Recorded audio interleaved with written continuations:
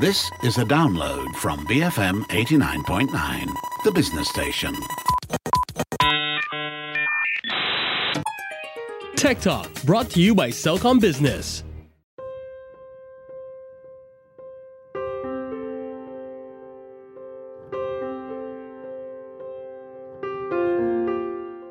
BFM 89.9, the business station. My name is Rich Bradbury and welcome to Tech Talk this morning. I'm on the phone with Theodoric Chu. He is the CEO of Intellect. And Intellect is the largest and fastest growing mental health tech company in Asia, serving over 3 million users and leading organizations globally through their mental health platform. Also selected as one of Google's best apps of 2020. They are backed by leading investors, including Insignia Venture Partners, Y Combinator, XA Network, and an extensive list of family officers, big tech executives, and renowned angel investors. Theodoric, thank you very much for joining me on the phone today. Hey, Richard. Great to be here, and thanks for having me. My absolute pleasure. Now, talk to me a little bit about mental health care in Asia. Why was this something that you felt you needed to address or talk about, or in fact, get involved in the business of? Yeah, definitely. So I think it's a big question, and I'd like to just take a step back from a bit about what we do at Intellect, as you very nicely introduced. So at its core, Intellect, it's a mental health tech company. And what we often strive to do is to provide basically a modern day, easily accessible mental health care system for Asia, right? And a place that we believe has a lot of stigma and nuances that prevents people who need care, who need support to get access easily as well. So with that context, as you asked, right, what makes me look into the space, and was it something that I felt I needed to address? So two fronts here. On the one hand, it's a personal journey. I've been through therapy since I was in high school. I had anxiety, had panic attacks when I was younger. Went through therapy since I was 16 and really saw the benefits of how it supported me from coping with anxiety firstly, but more towards the later years, dealing with the general ups and downs in life that we all face and helping me just become a better person. So that's a personal piece there. But more, I think in the broader landscape, what was really clear to me was that a lot of people in Asia struggle, right? Not necessarily clinically, but a lot of them with small issues, everyday struggles, waking up feeling lousy, stressed out about work, about relationships or finances, but not having a real outlet to turn to, right, for the easy support. So that's where it all started, and happy to go deeper into how this all actually went on as well. Yeah.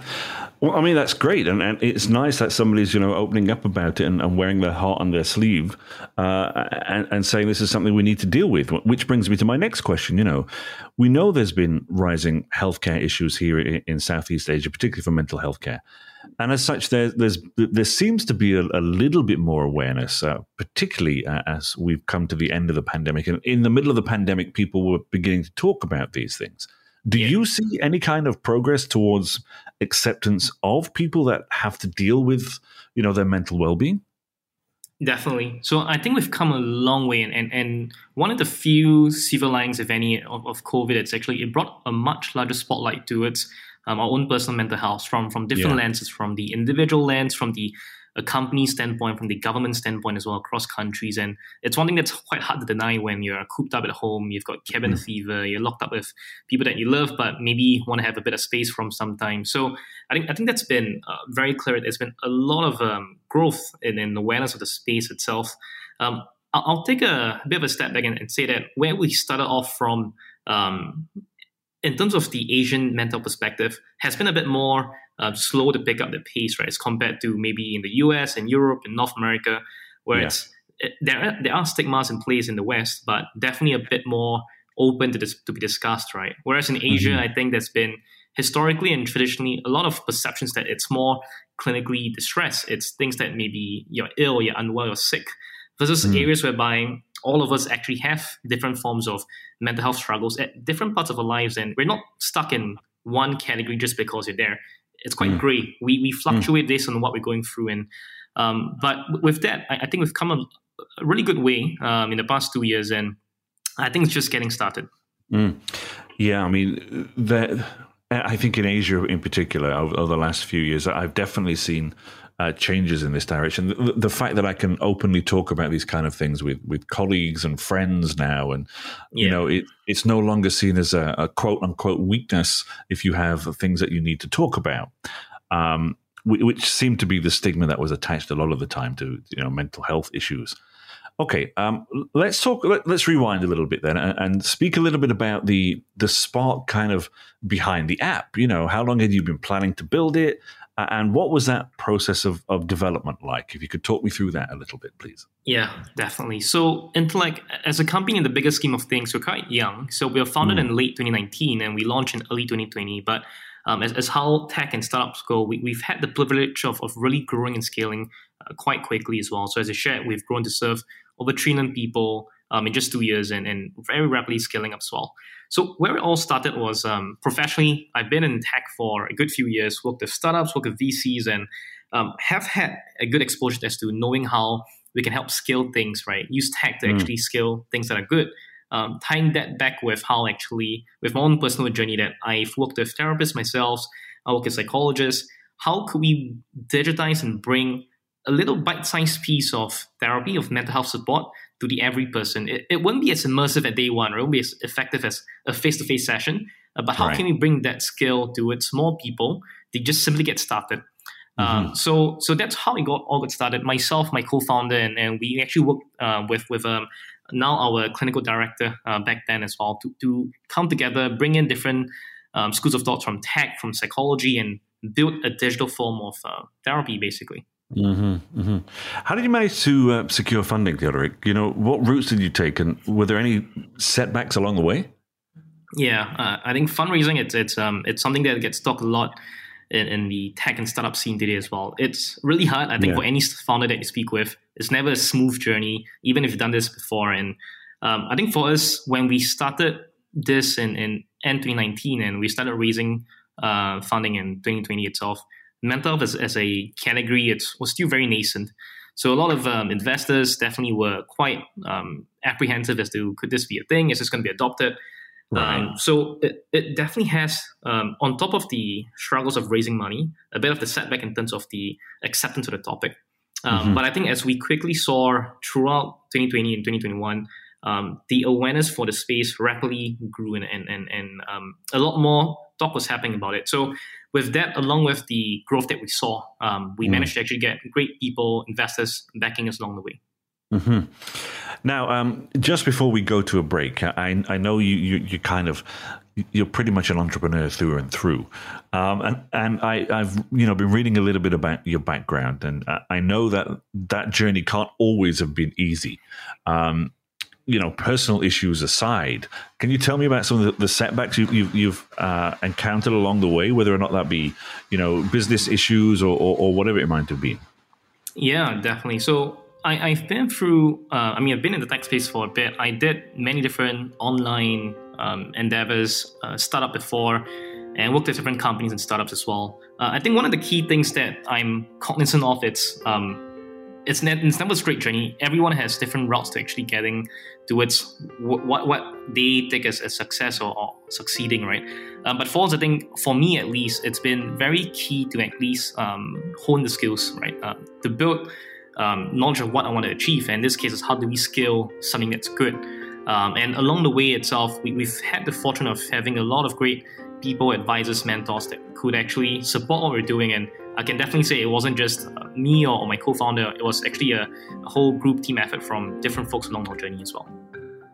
Okay, hold that thought, Theodoric. We're going to go to a short break here. And when I come back, I want to pick up on things like, technology in the role of people's mental well-being moving forward. Folks, you're tuned into Tech Talk here on BFM 89.9. I'm on the phone with Theodoric Chu.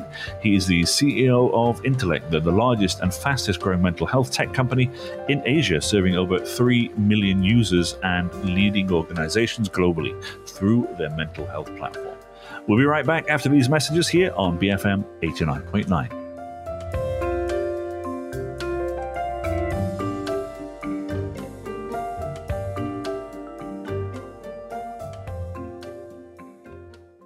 Stay tuned to Tech Talk, brought to you by Cellcom Business. Big Friendly Matcha. BFM 89.9, the business station.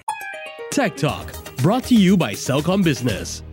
BFM 89.9, the business station. This is Tech Talk. I'm Rich Bradbury. I'm on the phone with Theodoric Chu. He is the CEO of Intellect. If you're only just joining us, they're the largest and fastest growing mental health tech company in Asia. Theodoric, just before the break, we were talking about your journey as an entrepreneur, how you managed to secure funding and one thing or another. I want to talk a little bit about the future and how important a role do you think technology is going to play in people's mental well-being in the future? Definitely. So I think technology is quite undeniably, whether we like it or not, going to be something it's what drives a lot of what we do in the future as well, right? And not even speaking about AI, but just kind of how we do with software, with what we're doing right now, with working from home. Tech, it's core to how I think the world is going to be, and increasingly more and more so. When we bring in the topic of mental well-being and mental health, I think there is a lot of nuances behind what is good and what are precautions to be had in this space, right? The good for using tech in mental health, it's quite clear in the sense that it's scalable, right? And in the past, whereby it could actually only serve maybe one-on-one sessions, maybe a group session of 1 to 3, 1 to 5 people. You can now easily scale from one platform, one company, one team of us to millions of people, which we've done as well. So I think in that respect, there is quite a scaled up potential of good that we could do using tech for mental health. The next key thing is that with this scale, it brings on the cost quite tremendously for how people can get access to care. I think it's not news when you go and see a therapist, you go and see a professional outside, pretty expensive one-on-one sessions. With what we do, we bring that cost down to just a fraction of it, right? And some, because we work with a lot of companies, it's fully covered for by the employers themselves. So I think that's a big part as well. I think with the next thing for us is how do we make things immersive? One thing I like to share quite often is that face-to-face therapy, face-to-face sessions are always going to be the most immersive, effective one. But our job is how do we bring it as close to that in a scalable way as possible. So for us, that means bringing virtual access to professionals, having different forms of things that makes it part of their journey in their day-to-day lives. It's what we do. And the caveat is how do we keep it safe? How do we keep it, make sure that people's data are secure and confidential and private? And those are things that we constantly work towards prioritizing as well. And how do you prioritize that? Just before we move on to the next question, how is that data secured, if you don't mind me asking? Definitely. So I think for us, there are many different ways to see, but for us, we always err on the side of how do we keep our users, our clients, our customers' data safe. So that means that anything they input on the app itself, we use the most secure layer of encryption. And this is one that gets a bit technical. We use something called zero-knowledge encryption, which basically means that no one other than the user's device themselves can actually access the data. Not us, not employers, only them themselves. So that makes them assured that whatever they do or say, it's only for their eyes and ears only, and no one else. Brilliant. Okay, that does bring me on to the question, and it's we do hear that spending a lot of people spending a lot more time on their smart devices these days, and we also hear that spending time on a smart device over time can have a negative impact on your mental health. Does this concern you, being as your app is obviously based on a smartphone app? Great question. So I think that's a very fair and right question to ask, and even a thought that people believe and probe into. Where I like to come from is that technology is sort of like a blank canvas, right? What it comes out of it's how we make it to be. Social media, for example, at least in its earliest days, pretty sure it wasn't intended to be any form of like a anxiety or stress inducer, but a way to connect people. But as things grow and scale, there are many different ways that people spin things off. People use it to their own advantages for better, for worse, right?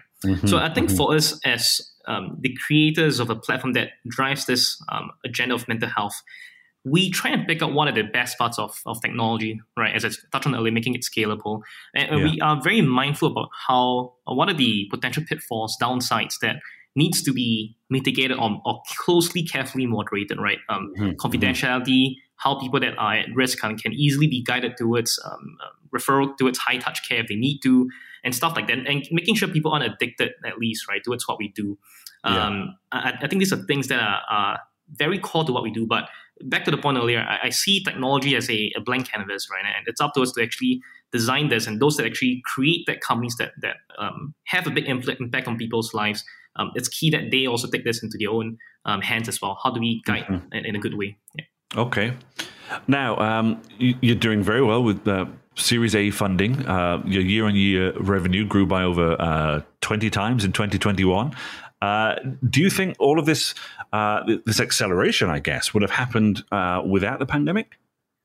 So, candidly, I believe that the pandemic has brought a lot of tailwinds towards the entire digital health industry, digital health tech industry, right? So, besides us, I think we have changed how we see a doctor. We've changed how we eat and get food delivered. So, a lot of what makes things convenient, remote, right, and almost virtual has boomed a lot. So, without a doubt, I think the pandemic has driven up the adoption of mental health and more importantly, digital mental health as well. To the end, I think that it really isn't would it have happened if the pandemic didn't happen?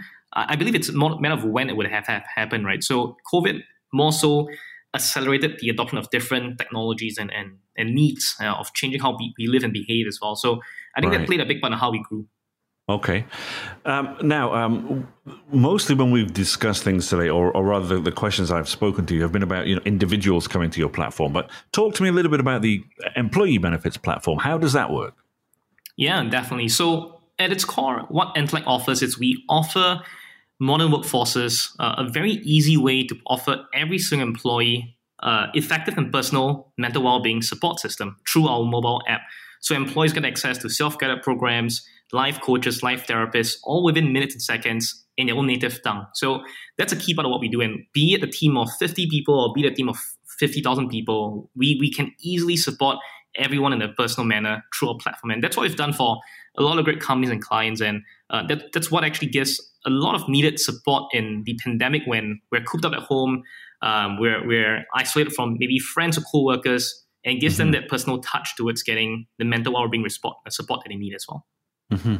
I've got one question for you just before I let you go, Theodoric, is how do you see Intellect progressing over the next couple of years? I know it's kind of asking you to delve into your crystal ball, so to speak, but obviously you're an entrepreneur and entrepreneurs have to have plans. Tell me a little bit about those plans for the next couple of years. Definitely. So at Intellect, the mission of what we're trying to build is we're not trying to build a self-care app, not just trying to build a employees benefits platform. We are truly trying to build an entirely new mental health care system for Asia, right? One that actually overcomes the barriers of stigma, of cost, of people feeling comfortable getting care easily. That's what we're trying to build. Whether you're in Singapore, Malaysia, Thailand, Hong Kong, Japan, we're scaling out a new way to get mental well-being support across the whole region. And I think that's especially important in Asia. Not that it's not important anywhere else, but because in Asia we have so high levels of distress, mental health disorders, suicide rates, and yet it's also in kind of an ironic and paradox kind of way, the highest levels of stigma towards adopting support that we need as well. So our job is really scaling out what we do so that everyone can get support anywhere they are, no matter what their background is. Wonderful. Theodoric, thank you very much for spending time with me today. Thank you. It's a pleasure, Richard. Folks, I've been on the phone with Theodoric Chu. He is the CEO of Intellect, and if you're only just joining us, they are the largest and fastest growing mental health tech company in Asia. If you missed any part of the show, download the podcast wherever you normally download it from. I recommend you use the BFM app. It's available in the Apple App Store or Google Play. For Tech Talk, I'm Rich Bradbury here on BFM 89.9, the business station. Tech Talk was brought to you by Cellcom Business. Get serious about cybersecurity and secure your business's digital future at business.cellcom.com.my. Thank you for listening to this podcast. To find more great interviews, go to bfm.my or find us on iTunes. BFM 89.9, the business station.